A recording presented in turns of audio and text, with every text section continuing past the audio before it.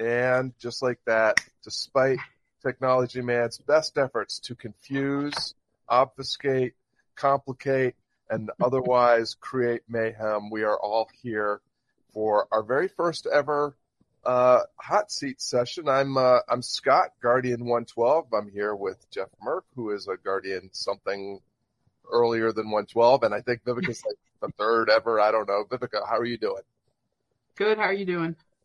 Perfect in every way. So you're kind of steering the ship today. You're the one that put it out there in the Telegram. Let's do some hot seats. And Jeff, poor babe in the woods that he is, just said, "Hey, heck yeah, I'll do a hot seat. What's a hot seat?" So tell us all what Jeff's in for. I think because some of us are Guardians and know Jeff, and some of them aren't Guardians yet. I think we'll just get into Jeff, what he's doing, his favorite stuff about being a Guardian, maybe anything he's learned, and just go from there and then tackle any problems that he might be trying to solve that we might be able to help with some data. So that's about it. Nothing crazy. So Jeff, I guess just tell everyone, for those that don't know, who you are, what you do, how long you've been a Guardian, I guess. Yeah, so Jeff Merck, based in Birmingham, Alabama. I've been a Guardian for probably, well over a year now, but not quite a year and a half, so somewhere in between there. And has been a fantastic community for me in terms of just principled learning. And I've had the privilege of contributing to the community with regard to serving on various councils and stuff like that. And so the value of the hot seats, especially within the community, I think is really good because, you put a lot of good brains together, good outcomes happen, right? So that's always a plus. And the thing I like best about the Guardian Academy is just the number one, the support of the community, but number two, that everybody really is in pursuit of being a better human and just, the good of humanity, right? And helping your fellow human. So I think my favorite Guardian principle remains closer over more. I come from a corporate background and a real estate background. So tech and real estate primarily is what my iterations have circled around. Do some other stuff as well around the coaching aspect and just kind of a business advisory. But it's when you really work off principles, those are the things that are timeless and they apply universally across domains. So to me, that's the best kind of learning because it applies no matter what I'm doing for the day. In any given business, right? I love that. So what you mentioned closest versus more. What have you, I guess, maybe come to realize or have changed to help you kind of implement the closest versus more? Yeah, so for me, closer over more has been, if I had to sum it up in one word, it would be house cleaning. Almost to the point of spring cleaning, because I have closed multiple businesses based off of closer over more because when I realized that some of the businesses I've created were just chasing more, and actually taking me further away from what I actually wanted, that was a big thing for me. And so for me, probably the biggest one in that was, and I see this a lot in younger, folks as well. And I say younger, meaning younger than me, like earlier career stage stuff. They work harder to get what they want that they think is going to give them what it is they actually want. When if they just stop doing the pursuit of that more, they would have what they wanted now. And so my biggest one probably for that was around, hey, I'm going to go make however many dollars I need so I can just goof off and have nothing but time with my family and spend time with the kids. And when I really look at that, and you invert and realize, if I just stop doing more, I'll get more time with the kids and the family. So that's actually an easy one, but we're not wired that way. We're always wired for more. So when I actually stop and say, what do I actually want? I want more time with my family and my little ones. Then that's an easier fix than what our brains typically lead us to believe. So I saw a commercial the other day and I can't remember the ad, but they kept saying more. They're like, we want more of this, more of that, more. And I'm like, nope. I'm like, no, you don't. Exactly. No, you don't. So it sticks with you when you kind of can conceptualize it the right way. It definitely puts a lot of stuff into perspective. bumpers obviously helps with that as well, intervention and tension gap. So Yep, big time. And I'm iterating through, I iterate through bumpers often, but I'm actually doing that again because to me, as I weed things out, I don't add much. The only thing I've added recently in terms of projects is actually base case and build. I just, I always make the comment that, you hear us say relative to base case and build, it's easier to build strong children than fix broken adults. Well, I actually do both. And I can tell you from, a couple of decades of working with, adults to fix some of the core things that prohibit people from reaching their limits. Building the kids is a lot easier, but if the adults actually listen, it's a shorter path than they think, and it's a lot easier than they think. But most of us are just in our own way. So anyway, that's the crux of that one. So what if I say what's the one thing in TGA that you may struggle with, like a concept or a framework or something that you've learned that you might struggle with? Oh, so for me, that's an easy one, right? So, we always talk about open loops and double loop learning. Well, if you read the Teaching Smart People How to Learn, I laughed when I read that initially because I was like, I actually worked for one of the big four consulting firms during that time frame. And I was there at the firm for 14 years. And I used to see that in real time. And I was actually telling somebody about this last night. I saw a lot of those consultants like blame problems on the client. And to me, I was always like, that's not the client. That's actually, our team or you as an individual. And here's how we resolve that. And I always felt out of place with that, which that's not uncommon for me being out of place where I am in a given situation, right? But I laughed about it because we were always told you got to be the smartest person in the room, and whatever the subject was, you needed to be the expert. So when I got into the concept of the open loop learning, I was like, oh, this is actually more difficult for me than I thought because whether it's reading a book or learning a particular thing, I was taught to consume it as quickly as you could to still have retention and then be able to talk about it. And in technology, you have to know enough of that to actually back up what you're talking about up to a point where you say, hey, I need to go get a really smart person in this technology to go, further, right? But that was part of it. So for me now, keeping open loops is actually something that I found to be massively helpful. But it was the thing I probably struggled most with. I agree. I'm with you on that. That's the one I hate to love to hate. It's a struggle because I'm just, quick to Google, quick to take it in, quick to close the loop, and that's just how I've been. So yeah, that's my Achilles too as well. So all right. What anything so far, Scott? Are you good? I'm just I'd love to hear what Jeff is working on right now, what he wants. What are you trying to get closer to? Where are you trying to keep the open loops, and what's the challenge or the situation that you'd like to hot seat? Yeah, so I've given a lot of thought to that, since we talked relative to the hot seat, and especially with regard to the data aspect of it. So one of the things that I see where I readily see it in terms of connecting the dots and highlighting it for others, but I find that a lot of the people I'm trying to help, with clients or people I'm mentoring, stuff like that, they have a difficult time connecting those dots sometimes when I show them to them, because it's hard for people to do the mental math on the fly, right? So when it comes to resource allocation, and typically the ones that people actually will get most is the time and the money aspect, right? So if you show somebody, and it falls under the closer versus more umbrella to a degree, but when they're talking about how do I, whether it's they want to increase revenue, increase profit, or they want to gain more time in their schedule, when you start showing them like, hey, here are the things where you have significant waste, being able to quantify those for them so they can actually see the data.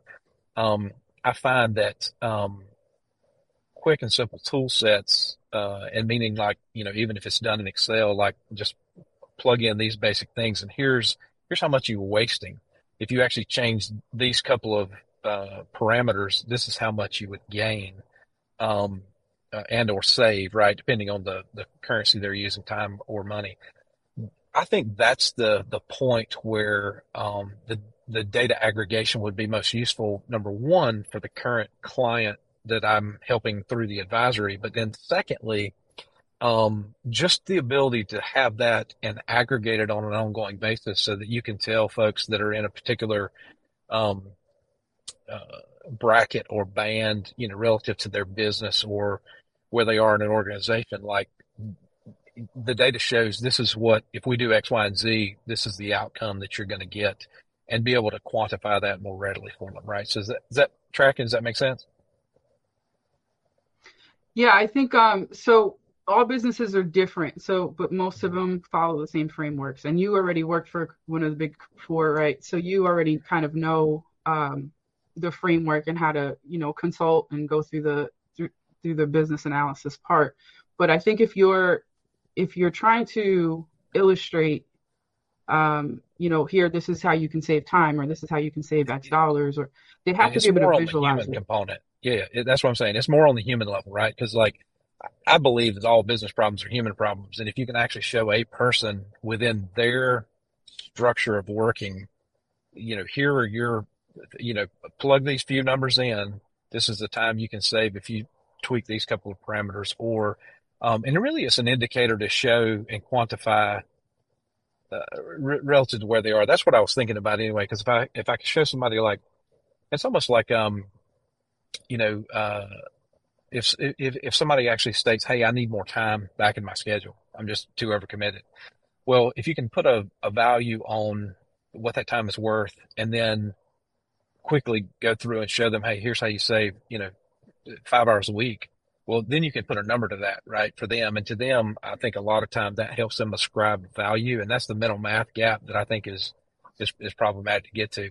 And when I was thinking about the data itself, I think just something that would easily capture that at the individual level, and then, for me, from an overall business perspective, to be able to aggregate that over time to show just kind of statistically, this is the trends that I see with those given individuals. I think that would be, um, highly useful. Um, Have I you think figured out what their hourly rate is? Not like what they charge or like, but like what they're worth, like that what they actually should be netting an hour.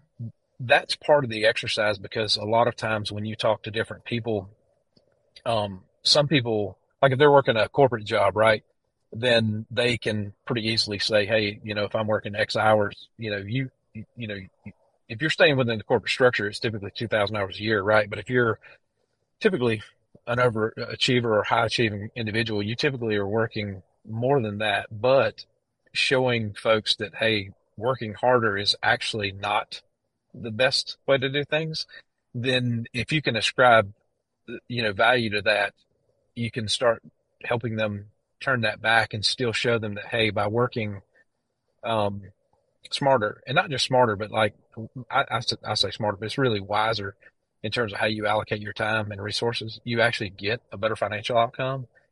Most people, that's an inversion for them, and they don't see that. And that was a difficult one for me too. Like, hey, I can actually make more money if I work less. That doesn't compute. Because I grew up in the IT world, and it was a badge of honor to say, "Hey, I worked 20 hours a day for 3 weeks straight, and I'm still standing, and you had to go sleep. You suck," right? And, I know you're laughing because you've been there too, right? And, Yep.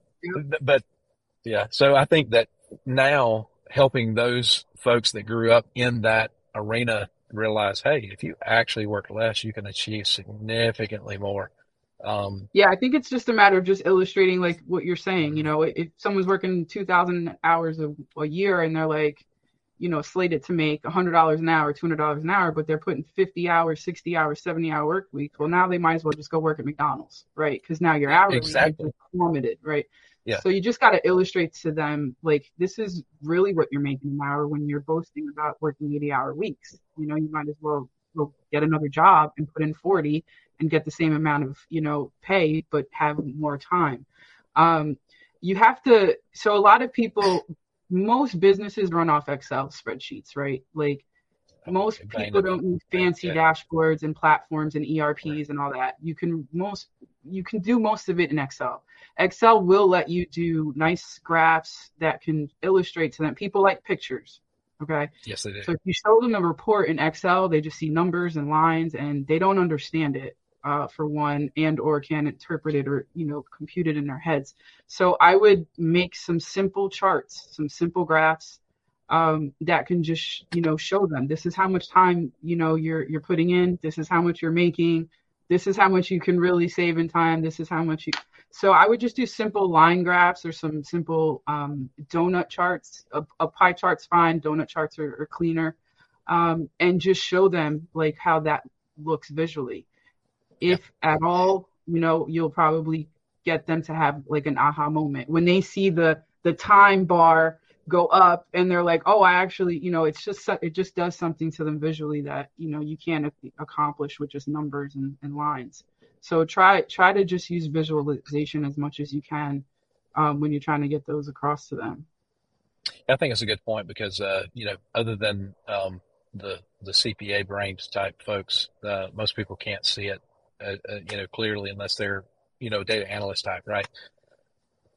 So I do I think I that's can I can see patterns and see things, so I don't mind, Excel and a bunch of numbers, and I live for that. It doesn't bother me. But when you're trying, anytime I'm speaking to someone and I'm just doing my, my talk, it's like glaze, right? They don't get it. You throw a pretty right, picture in front of them, they're like, oh, this is awesome, and it's the same information.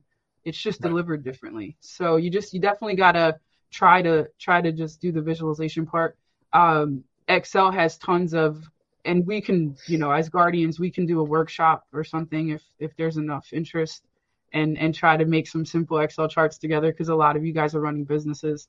So it might be just a matter of, 2 or 3 data points. Don't put a chart with like 500 different things. Just I time, agree. money, maybe just two things, 3 things at max, and just go from there. You can always have a different chart for a different thing, but try to keep them simple and just clean, as clean as you can.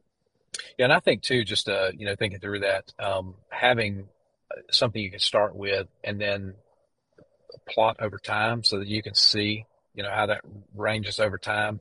So as you bring the work hours down and watch the revenue increase, the seeing is believing, right? So they'd actually be able to trend that out as well. And then I think aggregating that data for themselves over time would be, helpful as well.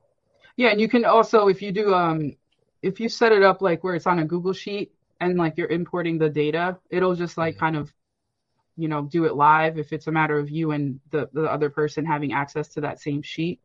So you can just kind of see it develop over time in real time.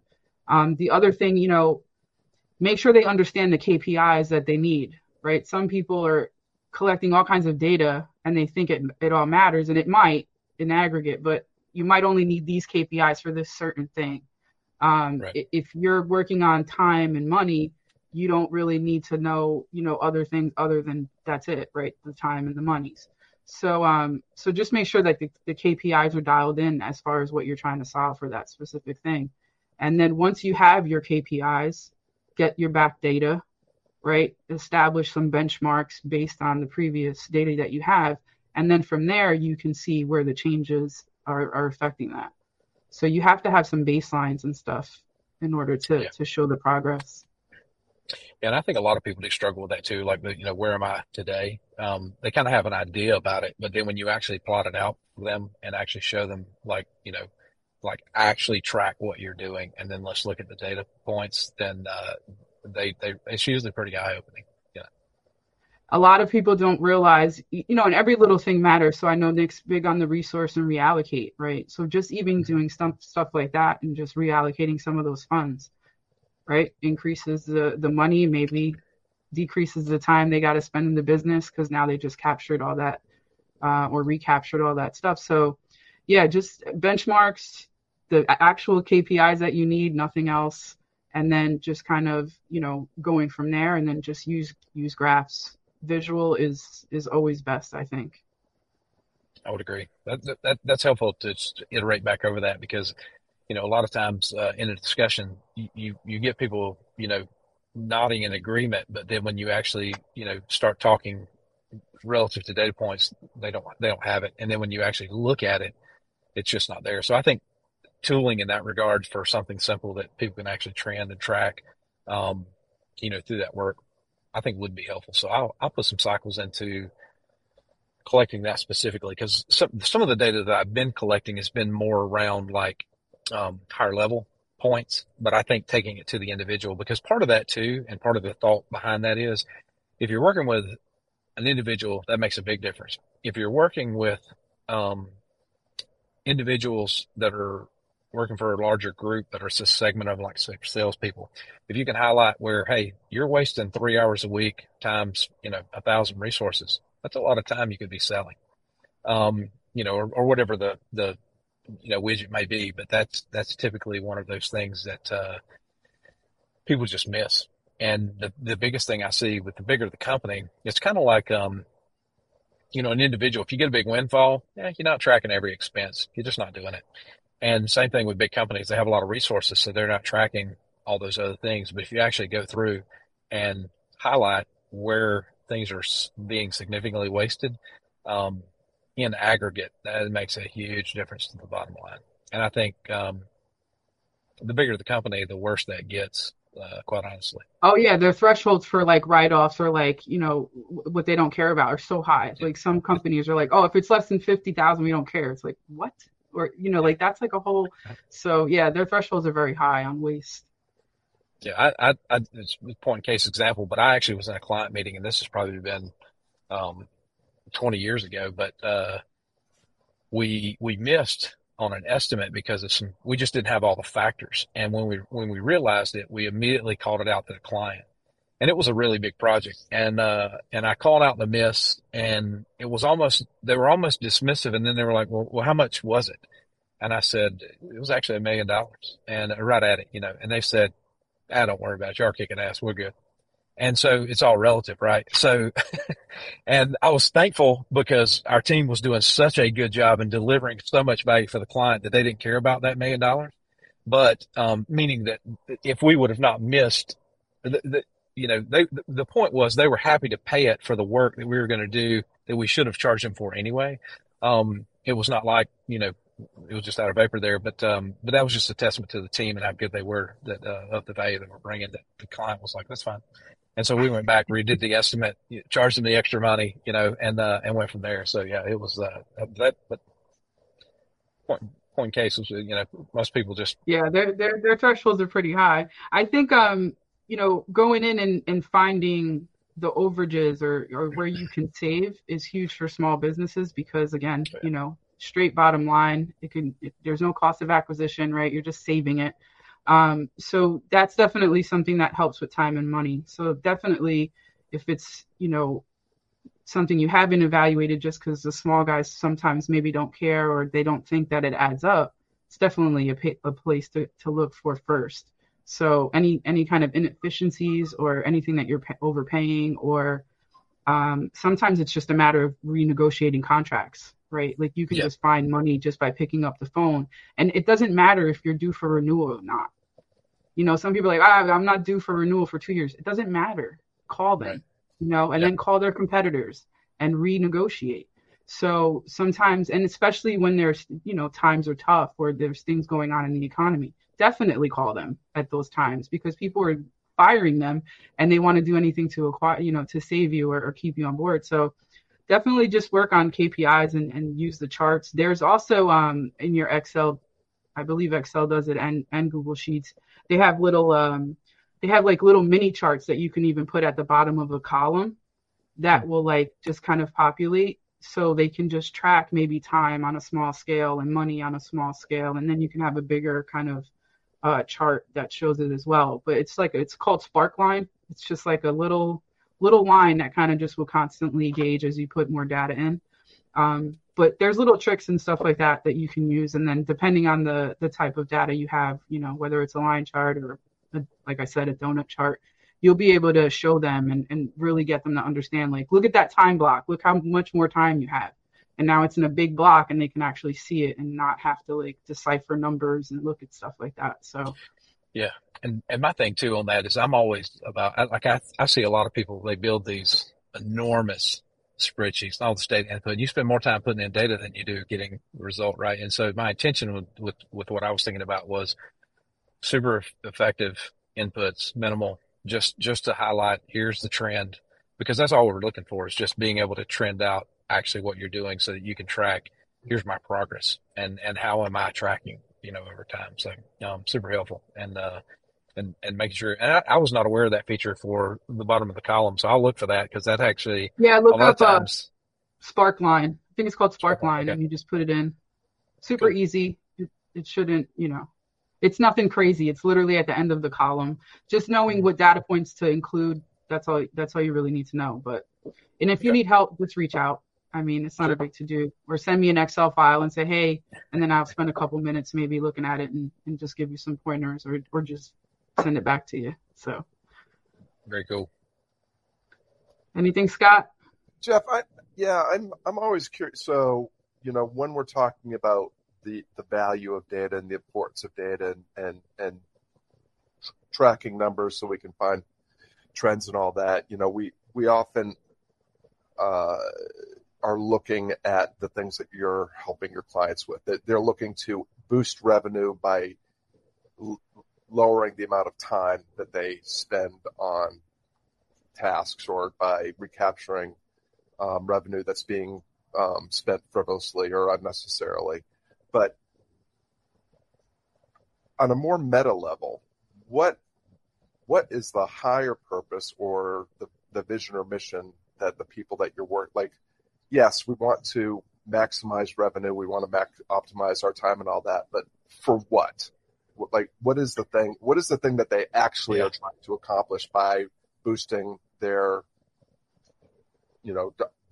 value per hour spent on tasks? Yeah. So, a great question, by the way, Scott. And so, and you and I have had some discussions, prior where we've kind of talked around some similar things. But to me, my intention with helping people do that is to actually get the minutia and the busy type work off their plate so that they're doing their most important work, which is the problem that I was solving for myself and still, and we're always in process, but still continue to solve, which is how do I ensure that I'm doing my highest and best work to actually be most helpful to humanity as opposed to work that is just wasting my time, right? Because to me, I feel like I have a much higher calling than just the sales work that I do, or another real estate deal, or even with my some of the other things I'm doing. To me, when I'm helping clients through my advisory business, it is taking people that are leaders that have influence, right? And whether that's just with the people that work in their sphere, or if they have a lot of broader influence through business, and making sure that they are maximizing their potential and is actually impacting a much broader set of folks than just themselves, right? So that's the whole intention, is because to me that raises the whole tide, right? And ultimately just better for humanity if everybody is doing those things and not just wasting time. So that's the point. Yeah, I really like that. I had a conversation with Seth Godin on my broadcast a while back, and we were talking about this idea of purpose driven work, and Seth's comment was, nobody gives a hoot about your mission or your vision statement. Does that really help you make better decisions? Are you really making decisions? And so often those things are just something that we that we post on post somewhere in the office and point at every once in a while, but they're not actually, our mission statement, our vision for what our business is for. It's not actually being served through some of the things we do. And I think sometimes the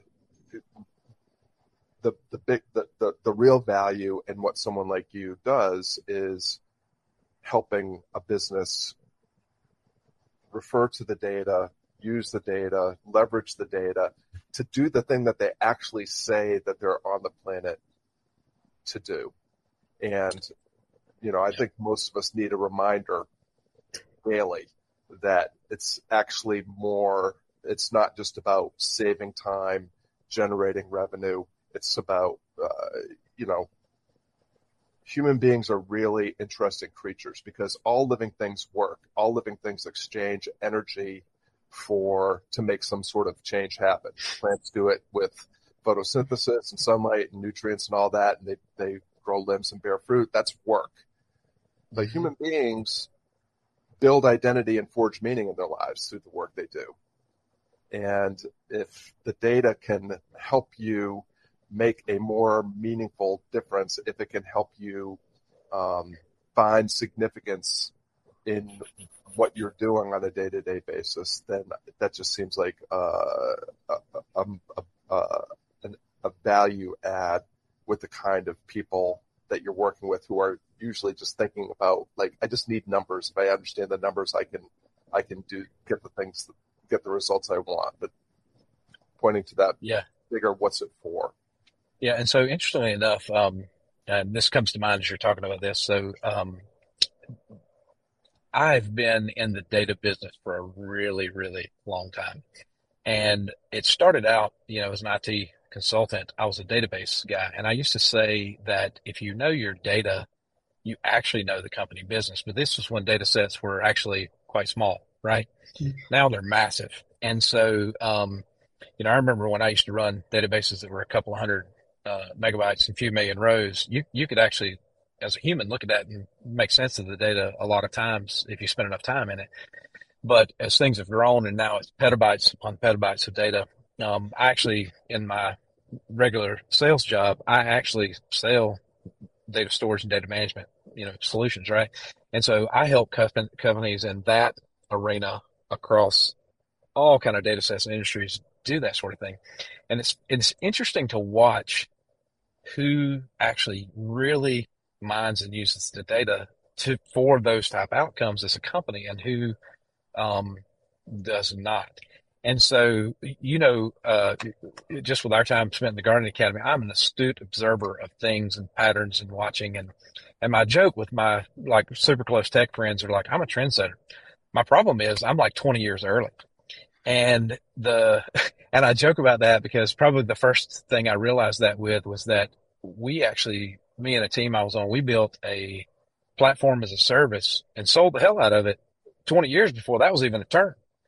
And it was, when I look back on that, I was like, I've done that before. And it makes me chuckle because now, with a credit card in 2 minutes, you can have that, in any flavor you want it, right? At any capacity you want it. So anyway, but to your point, to me, I just see so much collective time misused and ultimately wasted, right? And that's the one thing you can't renew is that iteration. And I can get way deep in the time thing and stuff like that. But to me, ultimately, by helping people orient toward delivering their highest and best for humanity, one, that helps in the immediate, but two, from a long-term perspective, I think that helps overall raise human awareness and human consciousness just for a better overall good for not just us today, but generations to come. And that's ultimately the purpose behind the work, because to me, I think that's where my calling actually is to do that for people. And I've always kind of done that. But more and more doing that very intentionally and focusing and starting to ratchet down on that, because I think that's where that's the work I think I'm supposed to be doing. Love it. I love it. I love it all. Any last thoughts or words, or can people connect with you? How do you want to? Yeah. So I'm pretty easily found. There's not that many Jeff Mercks in the world, so you can Google Jeff Merck and I'm there. But where I aggregate my stuff is actually at merckmethod.com, and there's a methods page on there where I just kind of put all the things that I'm goofing around with and find interesting. And most of the time when people look at that, they're like, does this guy actually sleep ever? And yes, I do. But that's just some of those things I'm very active with, and some of them are incubator, type projects and stuff, but they're of interest to me. But again, the whole intent behind all of that is what we were just talking about. So, that's in some, shape, form, or fashion, um, that's the basis for each one of those, projects. And ultimately, whether they, you know, get legs and take off or whether they already have or whatever. I've always been one to be fairly quiet about the stuff I do. But it's at some point that doesn't work anymore and it kind of starts seeping out. So, anyway, and quite honestly, some of these things need to be loose in the world anyway. So, just always working and building in the background. Love it. Love it. Love it. All right. Well, thank you so much, Jeff. I appreciate you. Good chat. Likewise, And always, here, if always you get need value from anything, you guys. yeah, reach out if you need any help with that Excel stuff. And, we'll be in the Guardian chat, obviously. So, Of course.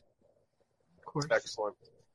All right, everyone. That was our first hot seat, and we've got Courtney coming up next week. And if you would like to take advantage of the data queen, Vivica, then feel free to raise your hand for a hot seat, or if you want a hot seat around anything that has to do with up leveling your business or your life. We'd love to have that be a part of what we're doing here on our Tuesdays at noon Eastern. And Vivica, thanks so much for lending us some of your valuable expertise and For sure. and wisdom. Thanks, thank guys. you, and thanks, Scott, for hosting. Much appreciated.